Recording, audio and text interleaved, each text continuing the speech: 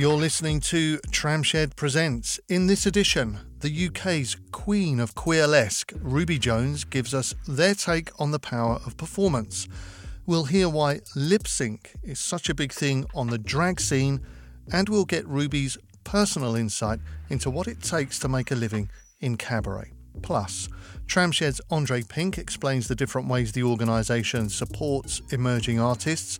We'll find out why he wanted Ruby Jones to be part of Tramshed's current progression programme for young talent. And he'll tell us why he wants to lip-sync his mum as part of his own work. All that right here on Tramshed Presents.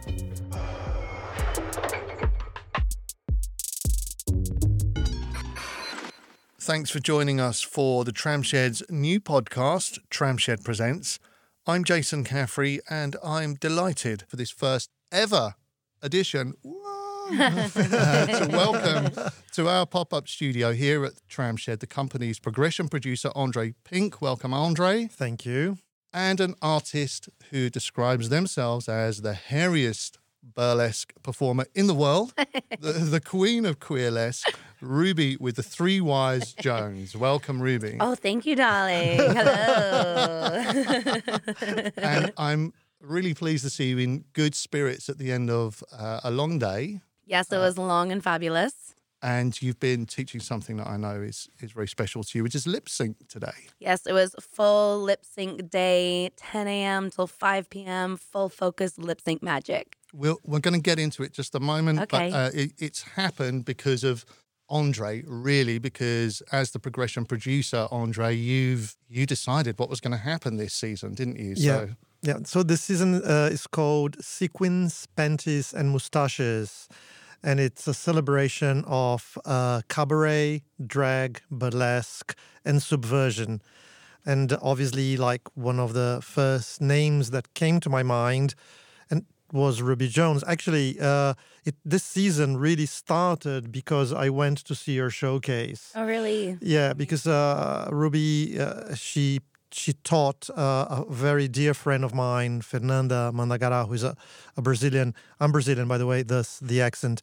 And Fernanda took part of your course. A queerlesque course. Exactly, and I went to see it, and that's where the seed of the season started. Wow. Yeah, so, therefore, we have Ruby running this amazing masterclass today.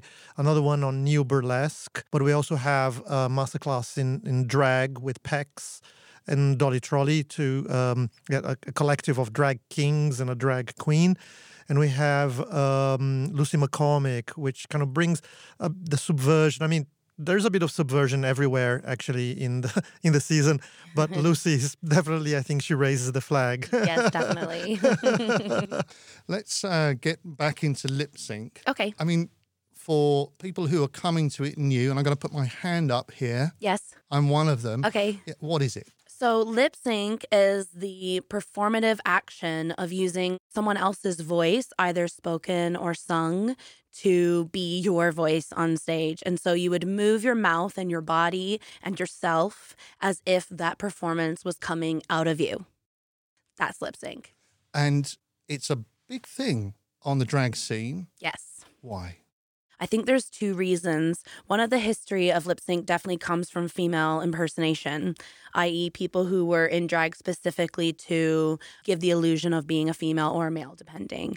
Then it's one thing to be able to look like Whitney Houston. It's another thing to be able to sound like Whitney Houston as well. And I think that's like a really amazing and important part of the history as well, because one of the earliest uses of lip sync was through drag queens. And I was actually saying in the workshop earlier, there's like a technical use of lip sync that you would see in film and TV, i.e. like to record a music video, someone would lip sync. If it's a live band, lots of people lip sync. So it was something that existed, but it kind of went to another level through the art of drag.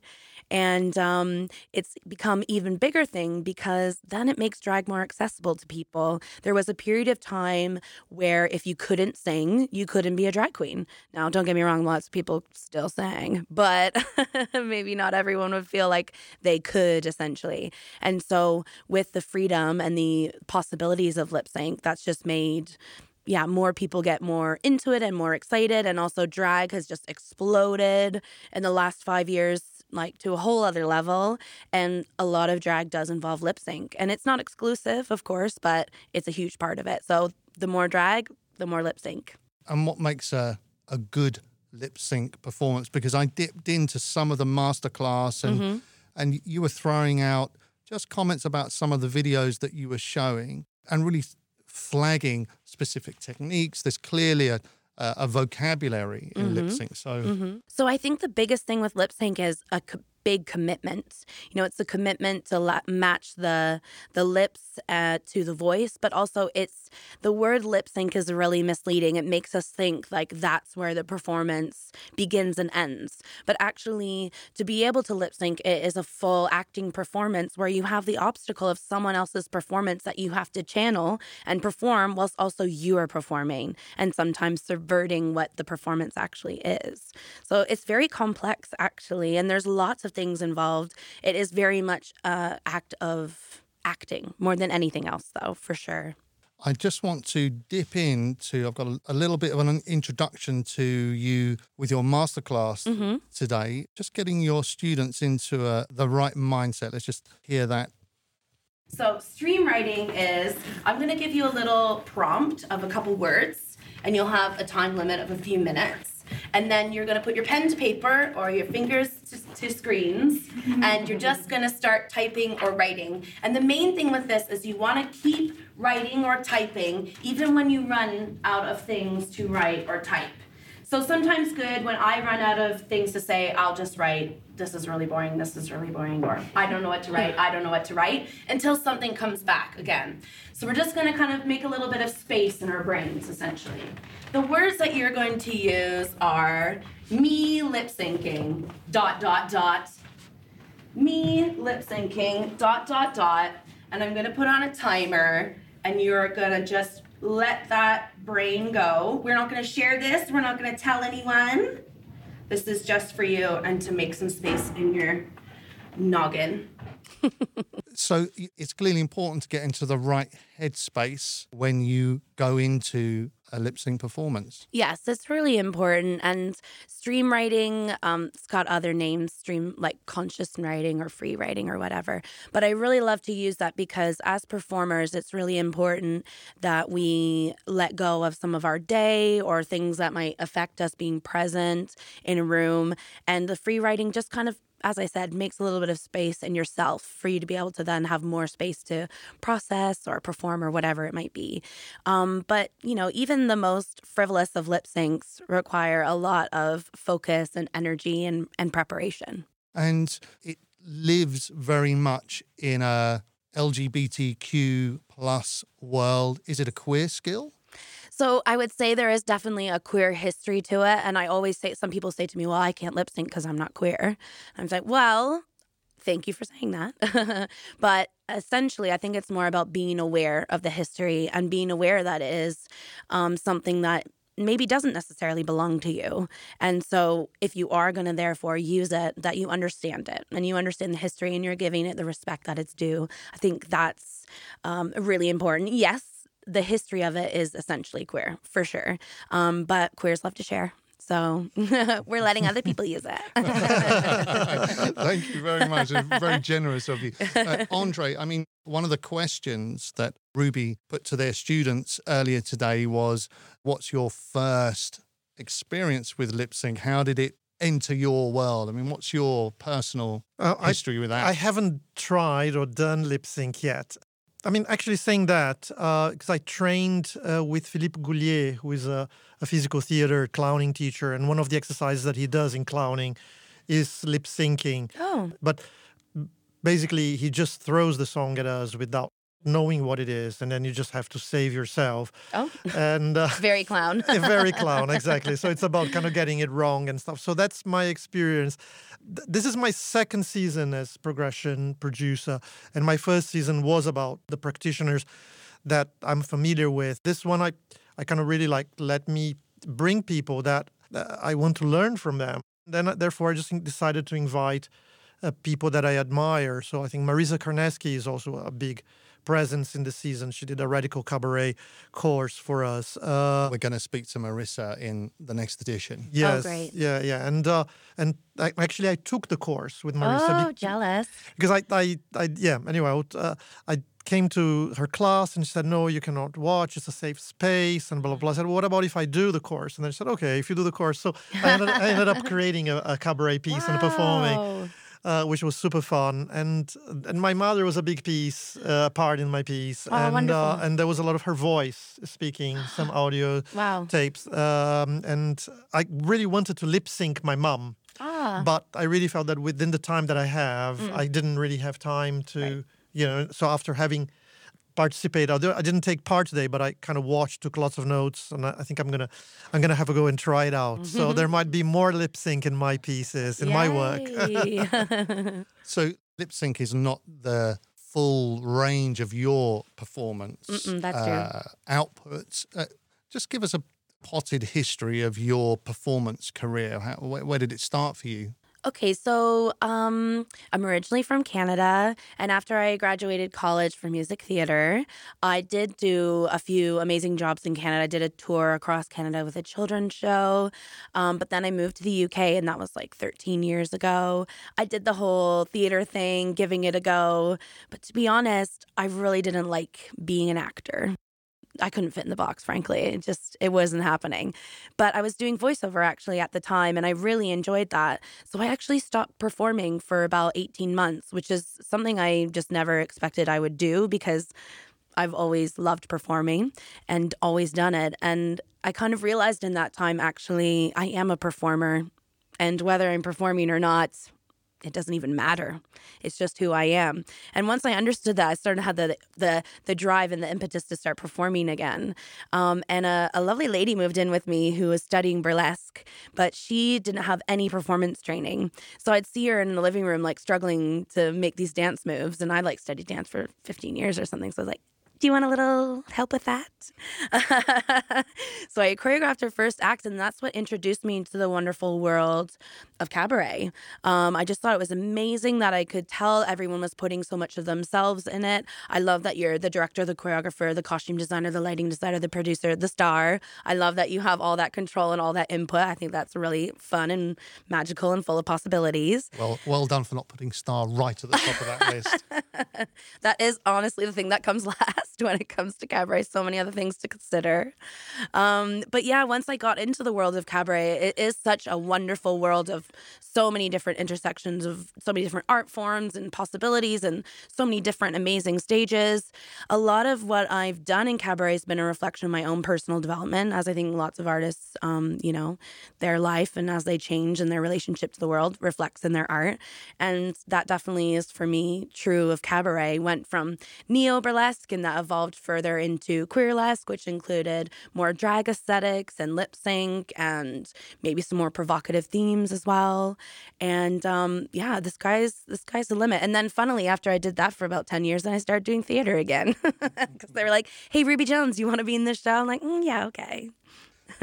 And so where's the daylight between burlesque, neo-burlesque, queerlesque? How do they differ and occupy their own space? Right. So they're all an evolution of each other for sure. So classic burlesque is the more kind of like stripteasy burlesque that we know of. But then neo-burlesque, as it's referred to, it's kind of like a funny term because I think it's like it means different things for different people. Whereas the origins of the term neo-burlesque means burlesque outside of the male gaze. Essentially, it was burlesque that had all the fun and frivolity of body and being body and sexy and all these things, but it was not a certain body type anymore. It was not in a certain way. It was not with a certain song or a certain silhouette. It was whatever people wanted. And then, further progression of society brings us to the land of queerlesque because, there is definitely not necessarily possibilities for that in certain ways in the past, but we've pushed it forward, and many LGBTQIA people do burlesque, but now in the time that we're in, we can do it as us, not dressing as straight people essentially. And what's the career arc in that world? Well, I think it's kind of an interesting one. Like, it's not so linear in a way, especially if you're someone who's actually committed to having a career in the arts. It's not like an uphill thing the whole time. It is like a real ebb and flow. And, I'm in the Burlesque Hall of Fame. I've performed in Las Vegas. I'm an international award-winning superstar. Do I also do shows for $1 sometimes? Yes. It is like that. And I personally actually really do enjoy how complex it can be. But I think ultimately, as far as what is the peak or what is the height, it's like whatever it is for you. So talking about the drag scene, the cabaret scene, there are a variety of labels that apply to it, and the language can vary from person to person. Mm-hmm. I mean, what's your take on that, and why does that language matter? Right. And I think what's interesting and important about that language is like the fact that we are aware that we all have different definitions, even when we're using the same words, that we don't all mean the same thing when we're saying neo-burlesque or queerlesque or whatever it might be. And I think the continued discussions is the most important part of us having these different language options, basically. And yeah, leads to wonderful conversations like these. And so, Andre, for you, these are the kind of conversations that presumably you're hoping that the students that come through progression will be carrying along with them as they think about where they want to go.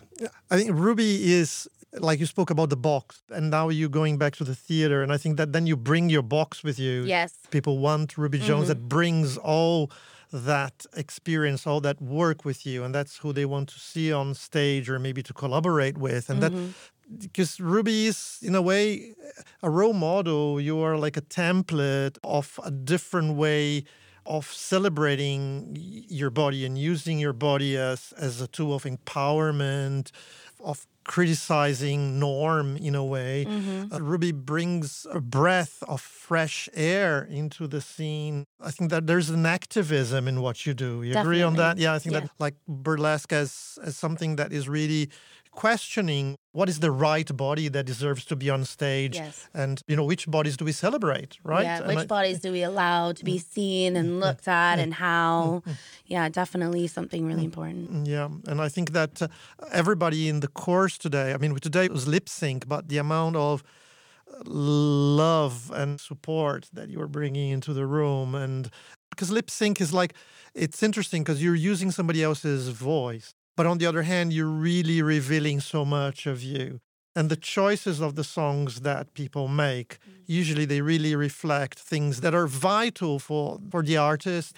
So we had really, really beautiful moments of people really being very vulnerable and honest and earnest. And that is amazing. There's something revolutionary about that. I think, and I think that's like the key to cabaret, that it is, for most people, we're working within persona. And how I explain that to my students is like, well, if you're working in a character's like, you could go to a closet, you put on this character. That could include a look, a voice, vocabulary, all these things. But at the end of the day, you take it off and you put it back in the closet. Whereas persona, which most of us within cabaret work in, is like a part of yourself that you isolate and then bring out to the world, that you expand and you express in a big way and let people see. So it's very vulnerable work for sure. Yeah. And there's the emotional seed behind it, right? There's either pride or a sadness or anger. It was interesting because we work with archetypes today, like the hero, the big bad wolf was one, for you to kind of interpret the song and bring that emotional content in your delivery. Like we were working with Tom Jones. What's New, Pussycat? And with the big bad wolf archetype, all of a sudden becomes a song about a predator. A sexual predator. Yes. And it opens that song. It becomes something else. It becomes a piece of art. And it's no wonder that there's a lot of lip sync. We haven't talked about that, but in live art, there's a lot of lip sync. In kind of, probably if you go to the West End to see Chekhov, you won't see lip sync. But if it's a German director, you might. Right. I think a lot of cabaret has intersections with live art and performance art as well. And that's also what keeps it a bit kind of wild and free and possible, I think. And not staying prescriptive. Like, in a way, I think there is slightly a formula when it comes to building traditional cabaret, but it doesn't mean that you can't still be evocative and provocative and brand new using a formula. And a thought that I just want to pick up with both of you. talking about bringing forward those vulnerabilities and expanding a persona.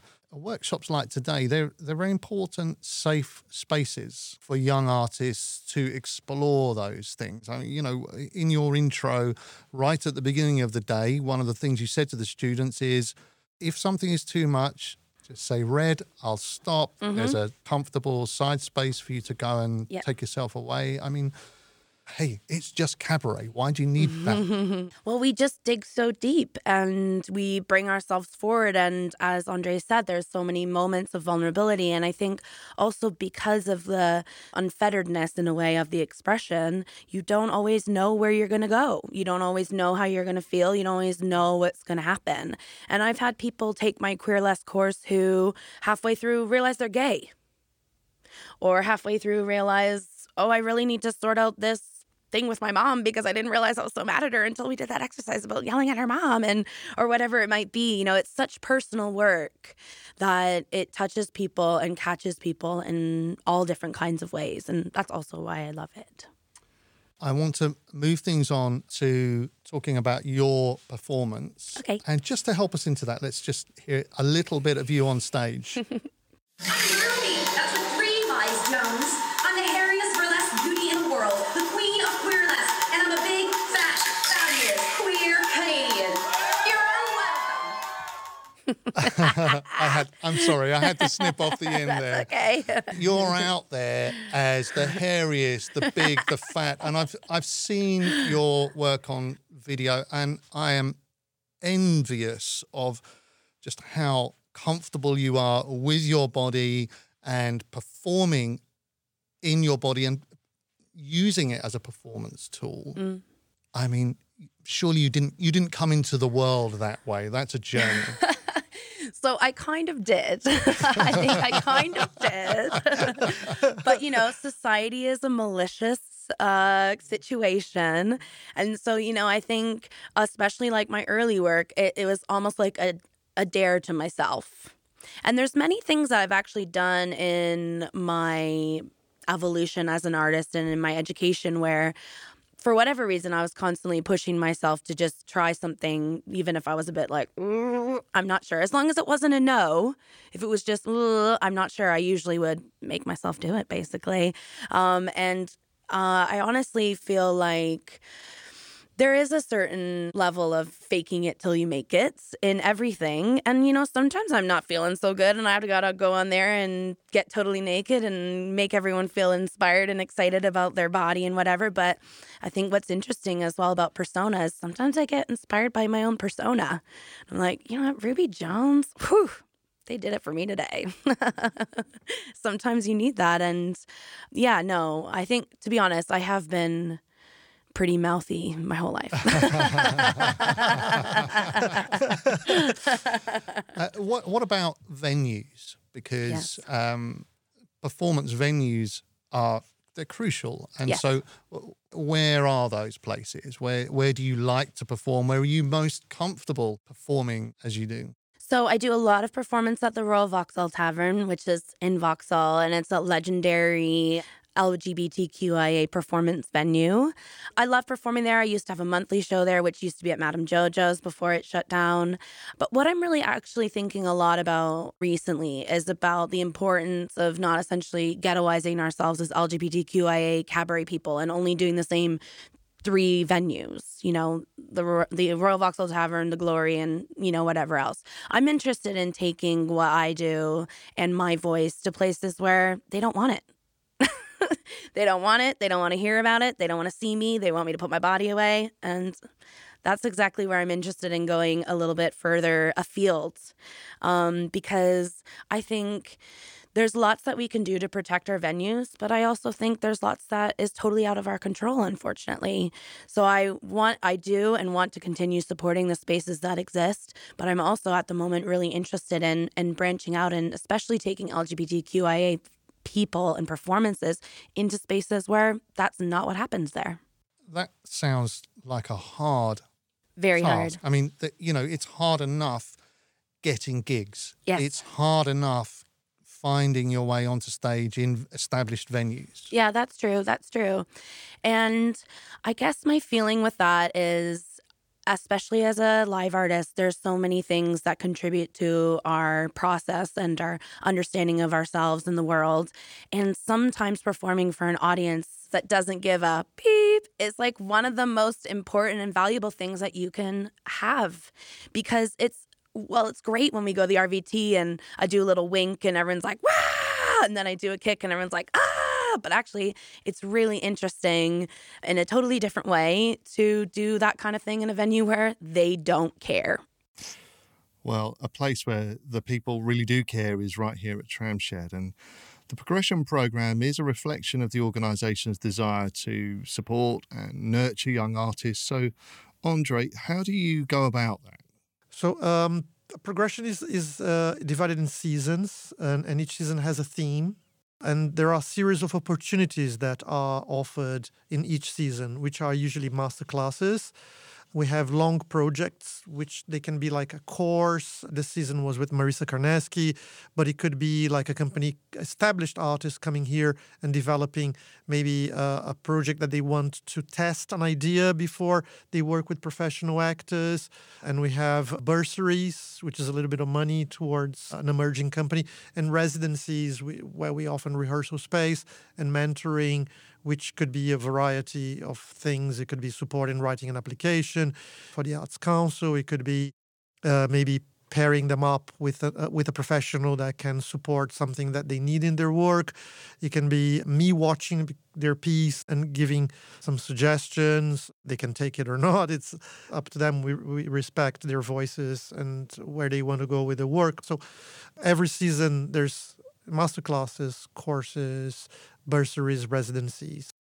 Let's hear from a young artist who's been involved with Progression for a little while. Her name's Nell Hardy. She's an actor, writer, director. She does some facilitating as well. And she first got involved with Tramshed a little while back, about 12 years ago, and she's been working now as an actor for about 5 years. It's been a long road for her because she started her career after 2 years homeless. And last autumn, she got back in touch with Tramshed. She approached them for some support for her work. And this season, Nell's a resident artist. And I know she's very proud of that. I spoke to her on the phone, and this is what Progression means to her. I feel like the people who take part in Progression, they're treated like professionals by all means, but the pressure's off, I suppose. So you're treated like you have the potential to make top quality work and offered the support that you need to get yourself there.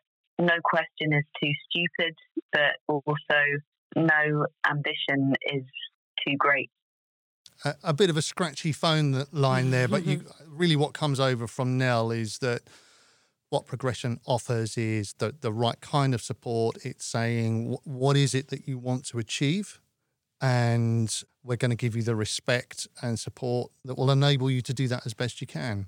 And I think we are starting to create a network as well in terms of like artists that want to come back here. I think that an understanding of what the program and the Tramshed can offer.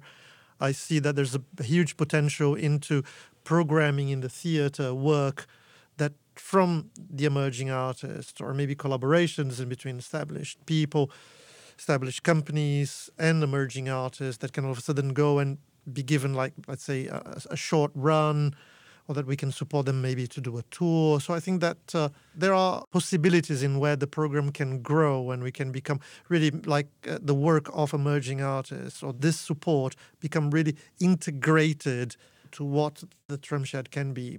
And Ruby, you were nodding your head listening to Nell there when she talked about being respected as a professional, being treated as a professional. And I know you do a lot of teaching, and it doesn't get much better than that as a student, does it, to be treated you need that way? space and support. Like, there's very few other things I feel like we desperately need other than that as artists generally. And what it just made me think as well is just that belief, like the support is a belief in you, and that you can make work, and that you can do whatever, and that it can be interesting and fascinating. And like, that is totally invaluable for sure.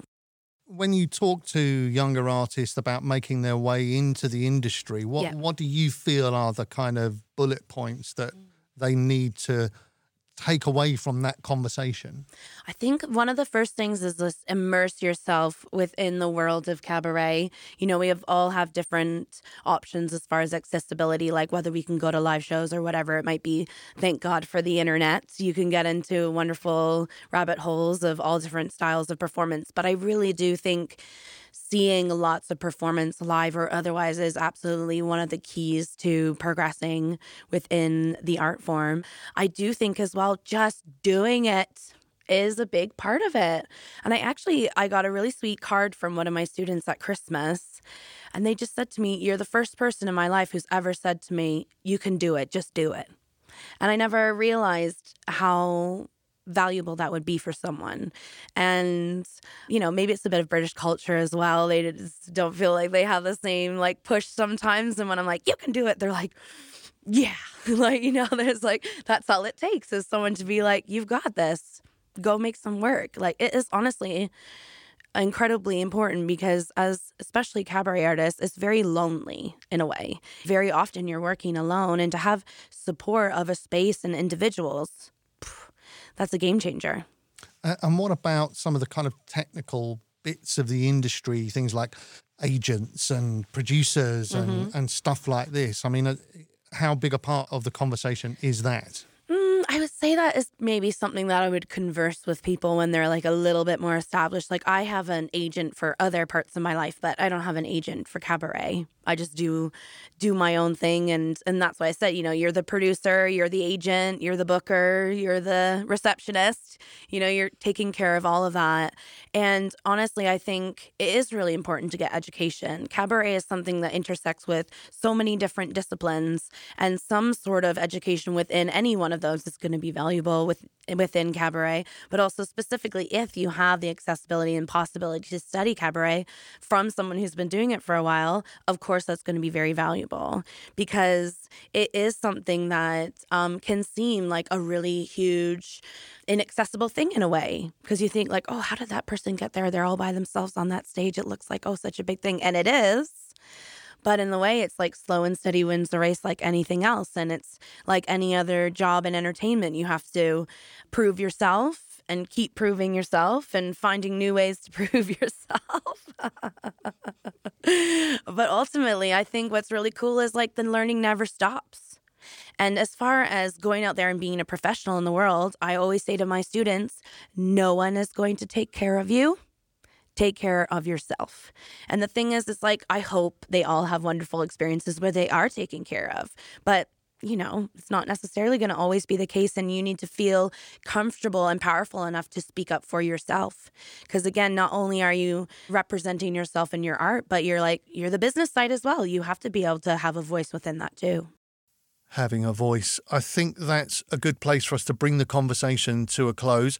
That's all from this edition of Tramshed Presents. Our thanks to Ruby Jones for their insight into all things burlesque, queerlesque and cabaret, and to Andre Pink for bringing his expertise to the conversation. Do please give us your feedback on the show. You can do that in whichever podcast app you use. And be sure to join us for the next edition when we'll be speaking to the radical cabaret artist, Marissa Kaneski. Until then, that's it from Tramshed Presents. Thanks for listening.